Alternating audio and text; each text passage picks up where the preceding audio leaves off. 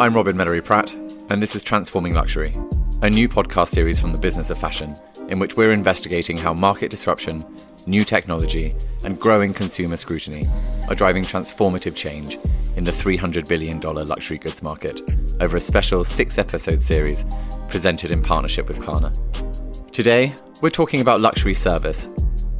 From the emergence of Paris's haute couture industry, when names like Charles Worth and Madame Grès were becoming the prototype luxury brands among European and American elites, luxury service was defined by how well specialist businesses catered to the unique demands of their uniquely demanding clientele.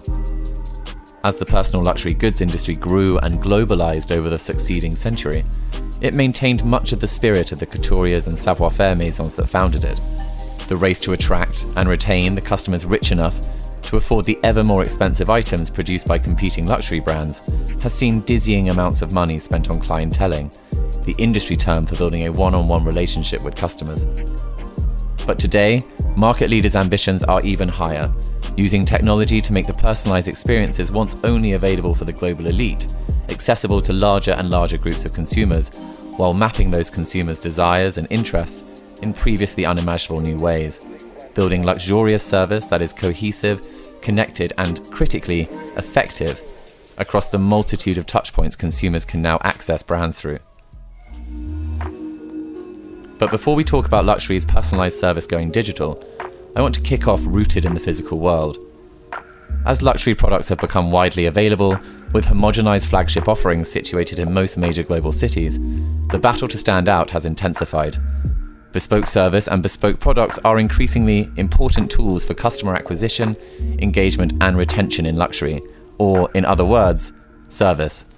To hear more, I have the pleasure of welcoming Melissa Morris back to Transforming Luxury. Melissa founded her luxury leather maison Metier in 2017.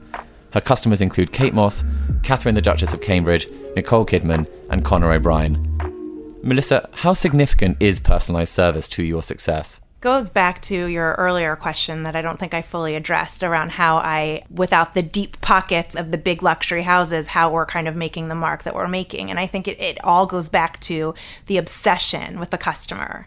Everything we do is focused on the customer. There's no halo effect from big marketing campaigns that we hope trickle down. Rather, everything we do is focus on the customer, from design to communication and everything there within.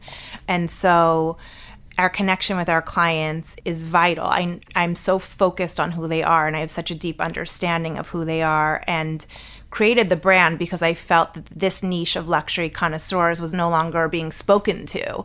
And so I wanted to speak to them and address them. It goes back to the market gap.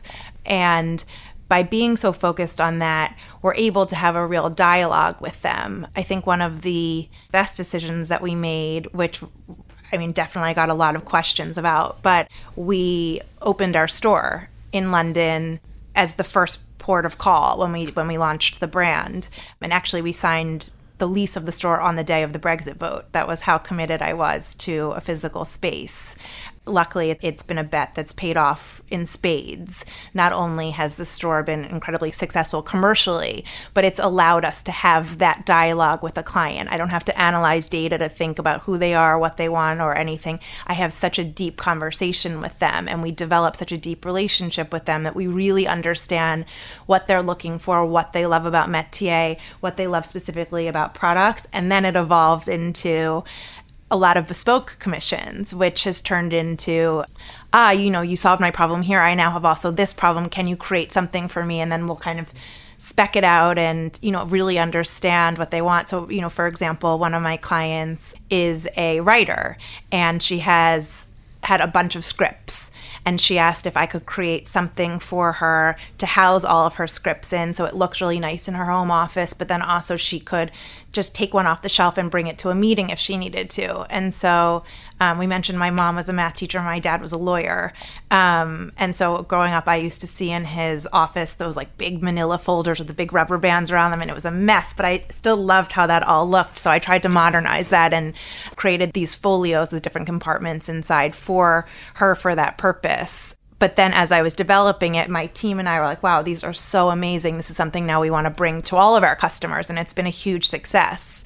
The bespoke aspect of our business is such a great way for us to deepen our relationships with our clients and also get a really clear understanding of what's missing in the assortment, and gives me a clear direction on what to make next. I always say we have the best clients in the world. It's on paper seems like an incredibly diverse group. It's half men, half women, very global. The age range is relatively wide.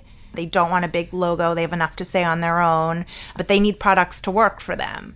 What I've found is when I've gotten one bespoke request, what's good for one is good for everyone. Everyone seems to be wanting that. And so a lot of our bespoke requests that I've then brought into the line have turned out to be big successes. How are you going to continue to offer the service that you have so well achieved in London at a larger scale, or add to it in a different way? It's a culture. Everyone on the team lives and breathes for the customer.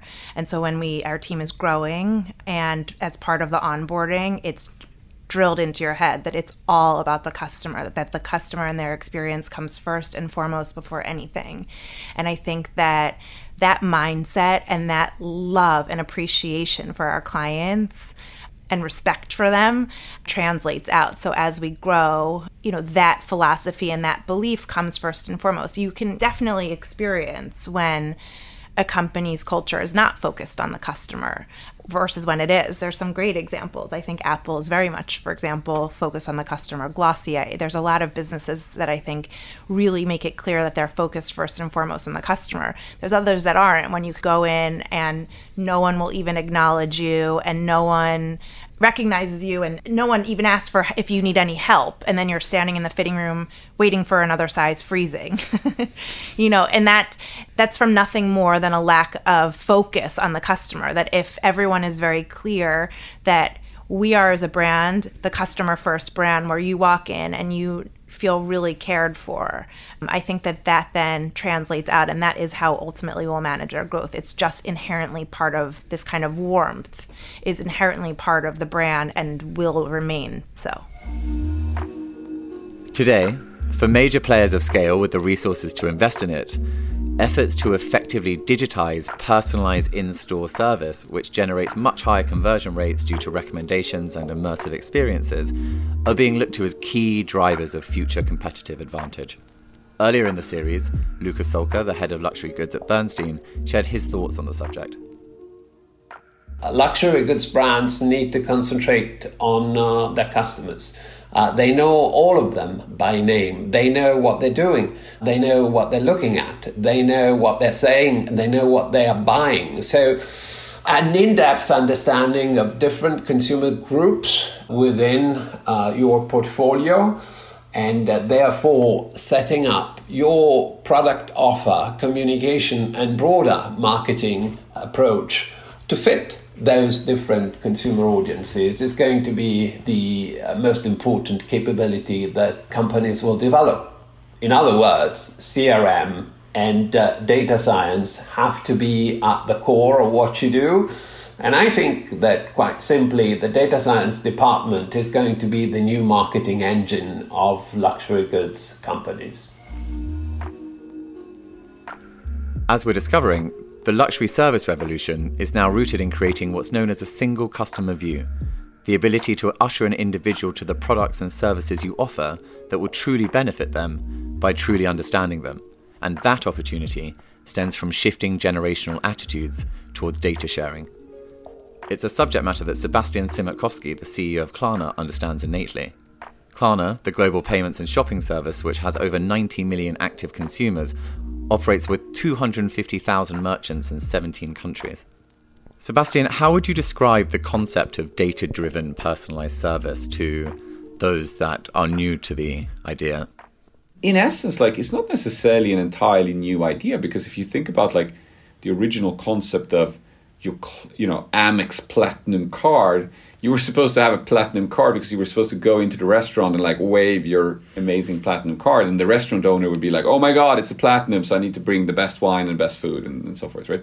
So the idea that a payments company or a bank helps signal who the customer is in order to help a retailer give them a better experience and a more personalized experience makes a ton of sense to me. It's always been the case. And I think it can just be done in a much more sophisticated and smarter and better way for both consumers. And we are right now developing products that are trying to find a way to allow consumers to actively, by their own choice, share specific pieces of information with retailers in such a way that they can serve them more effectively. What a bank has and what a payments company has is a very deep understanding of people's interest and spending habits across multiple retailers, across multiple things, right? Now, the question then is, can we, in a way that benefits the consumer, utilize that data to allow them to get a better experience? Now, obviously with GDPR compliant and all of these things, but is there a way forward in which we allow that? And that's what we're experimenting a lot with, is like, how do we help retailers understand better who this customer is so that they can serve them better? And give them a better experience. And then everyone wins around that, as long as we're very open and transparent about the fact how data is being utilized and so forth, right? According to the standards. Sebastian, that segues perfectly into my next question, which is generally about Gen Z consumers and their shifting ideas around luxury and their willingness to share data or their willingness to interact with financial services or organizations or businesses in a way that will create a more impactful experience for themselves. Can you tell me a little bit about your experience in that area and how you see its potential moving forward? So we had this first generation of tech companies who unfortunately over time lost their thoughts around and the ideas around like, how do we treat consumer data? What's right? What's wrong? How can you do it in a good way? And so right now there's a strong trend against. It's all about privacy. It's all about locking things down, etc. But at the same point of time, I think that the whole purpose of digitalization is utilizing data to create value. A big piece of the value that we're creating, like look at the traditional Amazon, the person who bought this book also bought that book.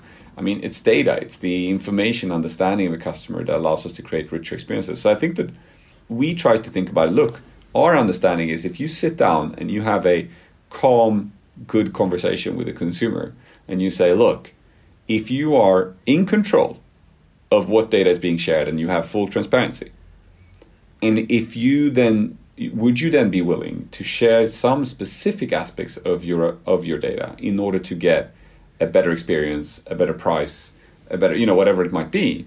Then the answer is always going to be yes, or very often. Like obviously you're going to have a selected small piece of people that don't agree, but a lot of people will agree. It's how it's been done that's been the problem, not that it has been done. And I think that's where a lot of like right now media and everything, we're kind of a little bit lost in this big thing. But I think over time, this is the direction. And so I think that's really where you have to go, is to have to strive for how do we create solutions that allow people to share their data, to allow people to do that in a thoughtful way and to get value for it. How will the role of the physical store evolve as the path to purchase becomes less linear? It is much more likely that over time, they really become showrooms, right? It feels like that's the natural direction, that there will be much less stock in the actual stores and that you will be able to go in there and try things on for the interest of it, or try products or be guided on products. They will be smaller, they won't be as big because they don't have stock, so they don't need it. And they would rather be populated by people who guide you towards brands, products, and help you educate on it and get to know it. Maybe you will bring the product with you from that store, but most often you will put an order in the physical store, and then by the time you're home, it will already be, sitting with you. What are the most valuable insights you can share in how consumers and businesses can interact with each other in a way that creates value for both parties? If you think about the advertising industry, it's an extremely inefficient industry because it targets a lot of people that are entirely irrelevant for that specific messaging, right? I was thinking about it because I think it was Waze, the driving GPS thing. And they asked me a question when I was registering now. They said, like, do you want personalized ad or non-personalized ads? And I was like, of course I want personalized ads. Why would I like non-personalized ads? We're going to bore the crap out of me, right? Like, so I think that I think you can create a lot of value for consumers by helping them. Like, I mean, the troves and amounts of data that they've shared with banks over the years is massive, right? The problem is banks have never utilized that data for the benefit of the consumer, but only for the benefit of themselves. So I think that there are tremendous things. And it might be like, get the right offer, find the right product, make sure you don't overpay, also excite you about new things that are more likely to be relevant for you. So I think there are a lot of these things that we see as opportunities. So that's definitely a direction I believe in. I think right now there's a lot of focus on the platforms that are allowing smaller and bigger retailers to efficiently sell online. But there's another area which I call like the curation area, which is much more kind of unclear, like Instagram shopping versus this and like what's going to happen in all that space. And I sincerely believe that we will see more and more consumers giving other consumers advice about products. I think that whole area, I mean, there's already been some of it online with reviews and stuff. I think it's just going to explode. And I think consumers will be paid for it. Like I always joke, I have this idea about like a Black Mirror episode where a person goes into a barbecue to their neighbors and then like, you know, they stand there and they're like, oh, by the way, like I love these sausages. What are these sausages? And then, you know, the neighbor says, oh, actually, you know, it's Lithel's this and that. And then the person like being interested, automatically their phone just makes an order for it. And at the same point of time, you see this like small like kashing happening over the neighbor who's now getting like, you know, a couple of cents for promoting a sausage, right? I think at the end, even as people may have a lot of opinion about that world, I think it's very likely that directionally speaking, that's where we're going. That, you know, we're all promoting products all day. I'm particularly interested in I spoke to a lot of the multi-level marketing businesses in the last year, because, I mean, a lot of them have been seen as like less real businesses and got a lot of criticism, maybe more in Europe than in the US, but still.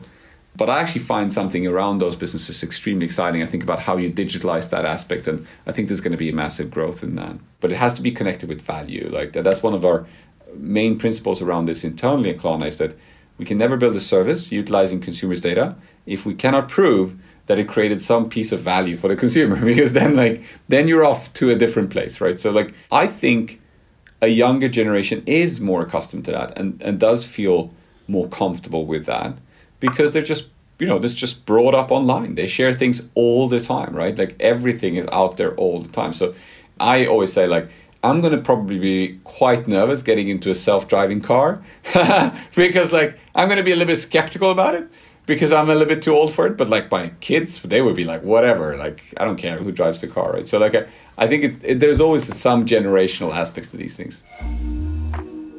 With every click, pause, hover, or any other small, insignificant act that identifies intention online, we are all of us creating a real-time data trail of our interests and our desires. And leading retailers are utilizing innovative new technology to piece that all together to create a picture that provides better service to their customers. Holly Rogers is one of the executives in the vanguard of that charge. She began her career at Neiman Marcus before roles at Chanel and Net-a-Porter, and in 2019, Browns owner Farfetch named Rogers its chief fashion officer. Since taking the helm as chief executive of Browns in 2015 and transitioning to chair in 2021, Holly has quadrupled its business, which has itself expanded to include, in addition to Browns East, its Shoreditch store, a new flagship store in London's Brook Street, which has been designed and built with technology and personalization at the forefront of the experience. The overall concept was keep it elevated, keep it luxury, but really modernize what that view is with that technological layer.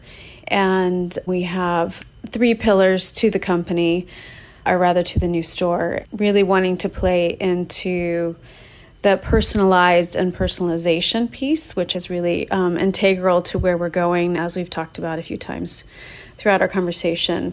Circular economy, which is obviously a conversation everybody needs to be having and should be having at this point. And then service products, because this goes beyond what you can buy from the store when you walk out, but also really integrates in how you can inspire, advise, and facilitate moving beyond just the fashion space that we exist in. So those are the basic pillars of the store, and really integrating in the idea of experiential.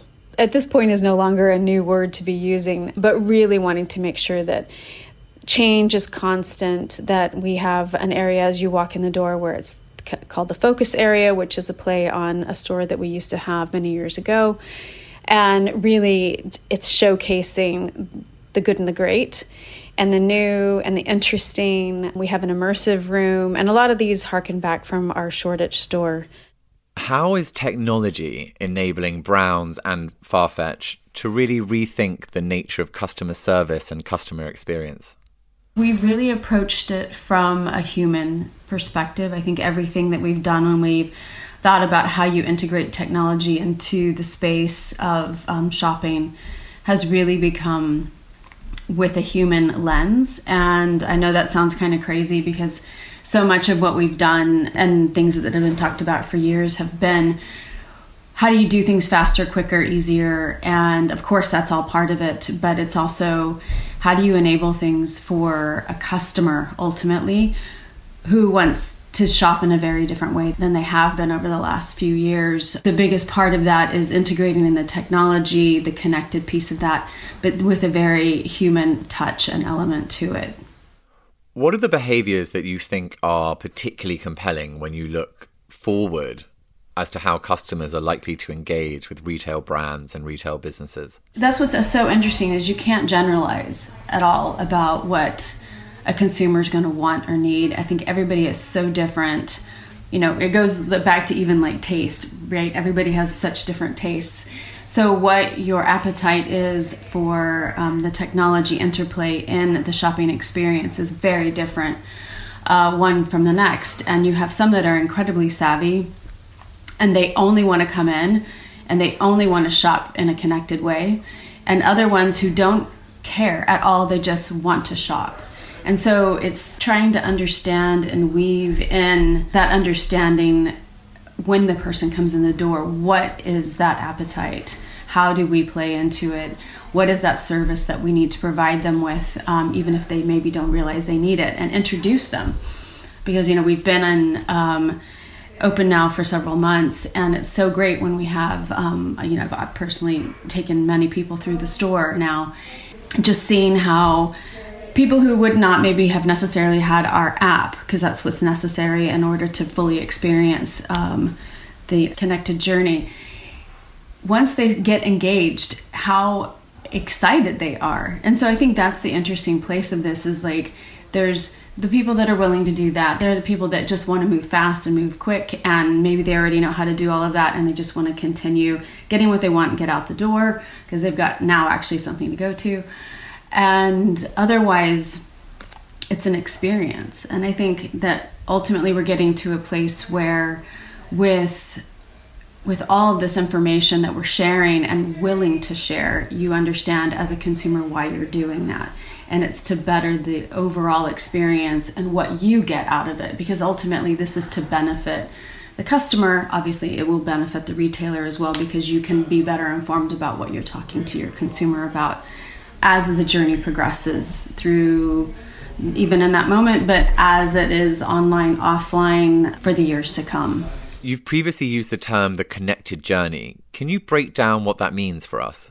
The connected journey is just a term that we've actually coined and feel like it's probably the best and most meaningful way to describe what's going on, because again, it can actually come in many different paths, if you will. And I think ultimately what we're trying to achieve is using technology, and in some cases that has existed, something that you've seen, so like the connected mirrors.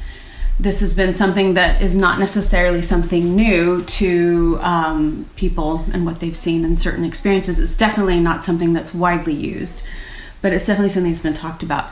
But it's how we integrate it in with the other back-end technology. So we've developed an in-store app that is specific to the inventory that we have in the store. It gives the shopping associate full visibility of the entire catalog.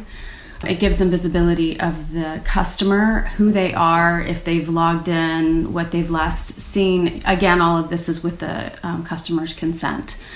It allows them to see their wish list. It allows them to basically just get a full picture of who this customer is, what they like, what they're looking at, what they last viewed, what's important to them in the moment.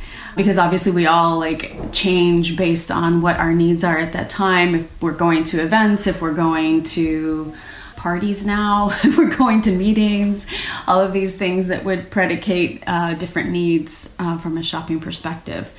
And it gives them that visibility so that they can know and then suggest Then there's the Browns app that we have in store for the customer to use. Then we've got some new technology that we're going to be implementing, which is also some tags, smart tags that will be attached to all the clothing in the store that will actually allow the consumer to recognize intent. So if they pick something up, a lot of times you can, we've all gotten so used to online, you can click the little star or the heart button or whatever it is people use for liking something and shop in the shopping journey. But when you're in a store, it's not the same. So you either have to take a photograph of it or someone has to take note of it somehow. And what this will allow is just by virtue of you pulling it off of the rack and you have your app open, it will register that you have liked that product. And so that intention is there, so you can go back and actually look at your, so quote unquote, your offline browsing history, which is actually very cool. And so that's going to be implemented relatively soon.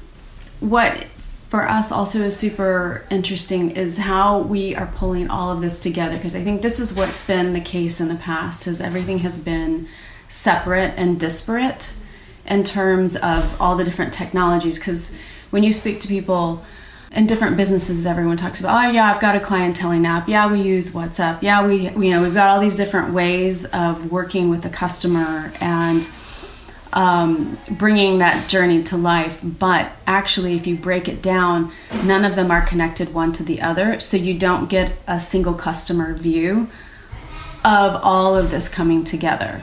So you can't look at browsing history on what they were looking at before they walked in the store.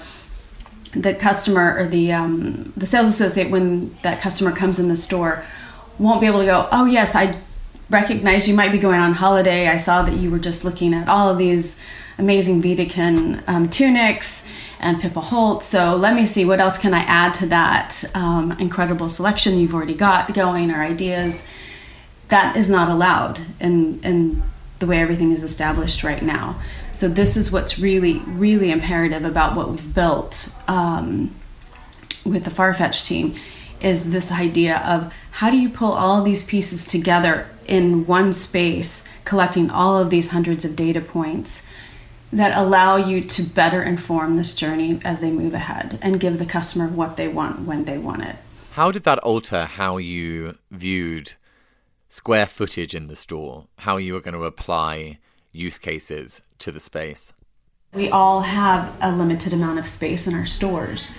And so the thing that's fantastic is, we open this brand new beautiful store. We do only have a footprint that's about 5,000 square feet. So we can only put so many things in there. We buy much more than what will fit in the physical store. So how do we get the sales associates to be able to talk to items that aren't there? So we've done this technology with watches and fine jewelry. We're moving into that space, and it's been so much fun, because I know it sounds crazy, like I'm standing in a fine jewelry area. Why would I want to virtually try something on? Well, we can't possibly have it all there. So it's been so fascinating to watch people interact with this in that space and really enjoy it and think about, oh wow, maybe they hadn't been exposed to that before, and now they can go home and do it themselves wherever they're at, and then do it on a larger format if they want to, like an iPad, or we've got the mobile phones, obviously, that all the SAs carry with them. So we've got that as well. And I think that's been, for me, that's a really important next step in the technology play that we're working on. It's incredibly difficult to get it to a level that actually fits in the luxury environment, which is right now why it's sitting predominantly with trainers and fine watches. But it's a lot of fun. How have you retrained store associates to be more focused on the customer more than ever before, and to utilize this technology in a way that drives sales and improves customer experience? No, I think this is such a great question. I think this is something that we recognized as soon as we wanted to start overlaying the technology into the physical store. It's a huge leap for a lot of the pre-existing sales associates. So there's a huge amount of training that has to come into play, them truly understanding the benefit. So there's an education as well in terms of the understanding that benefit. and where it takes them. And, not everybody is a digital native in the retail environment. So it's been really important for us that, we're a 50-year-old store, and how do you bring everybody along on that journey? Because you don't necessarily want to have this be only for a digitally native retail staff. This is I could say one of the upsides of the pandemic has been that we were obviously closed for quite a long time, if one can say there's a positive. We were closed for quite a long time and really took that time to ensure that the retail teams, who obviously weren't working, were actually focusing on the training element of this and before we opened the store. And so we've got 100 plus pages of training manuals, and they would test and learn through all of this. Quite an incredible group of people that we have on the shop floor who are dedicated to changing the face of retail, which I think that's what a big part of this is for many of them, is like they recognize what we're doing is pioneering a new space in terms of what's that next stage of physical retail looking at, or I shouldn't even say physical retail, what's that next stage of retail looking like? How are we bringing online and offline together in a space that truly is doing that? And I think they've been super excited about being a big part of that. And I think, for anybody that goes to the store, they can see the enthusiasm that they all have. And it's been a labor of love, but it's also been a labor of ensuring that we move to the next stage of what a retail looks like. How are you exploring your ability to use digital technology to drive individuals into store and to utilize that dynamic effectively? What we've been talking about in the last year really is, so you've got the space. Now we've got Brook Street open. We've got the technology that we've integrated in. We've been open for a few months. We're really starting to see how people are interacting with that. And as I've mentioned, it's like at all different types of levels, and people are really wanting to understand what's next. Where do we go? And I think that you've got this idea of how then do you bring the digital into that same sort of environment. And that's kind of, for me, what we've been talking about is what's that next stage of what digital looks like. And I think the intention piece is a huge part of that.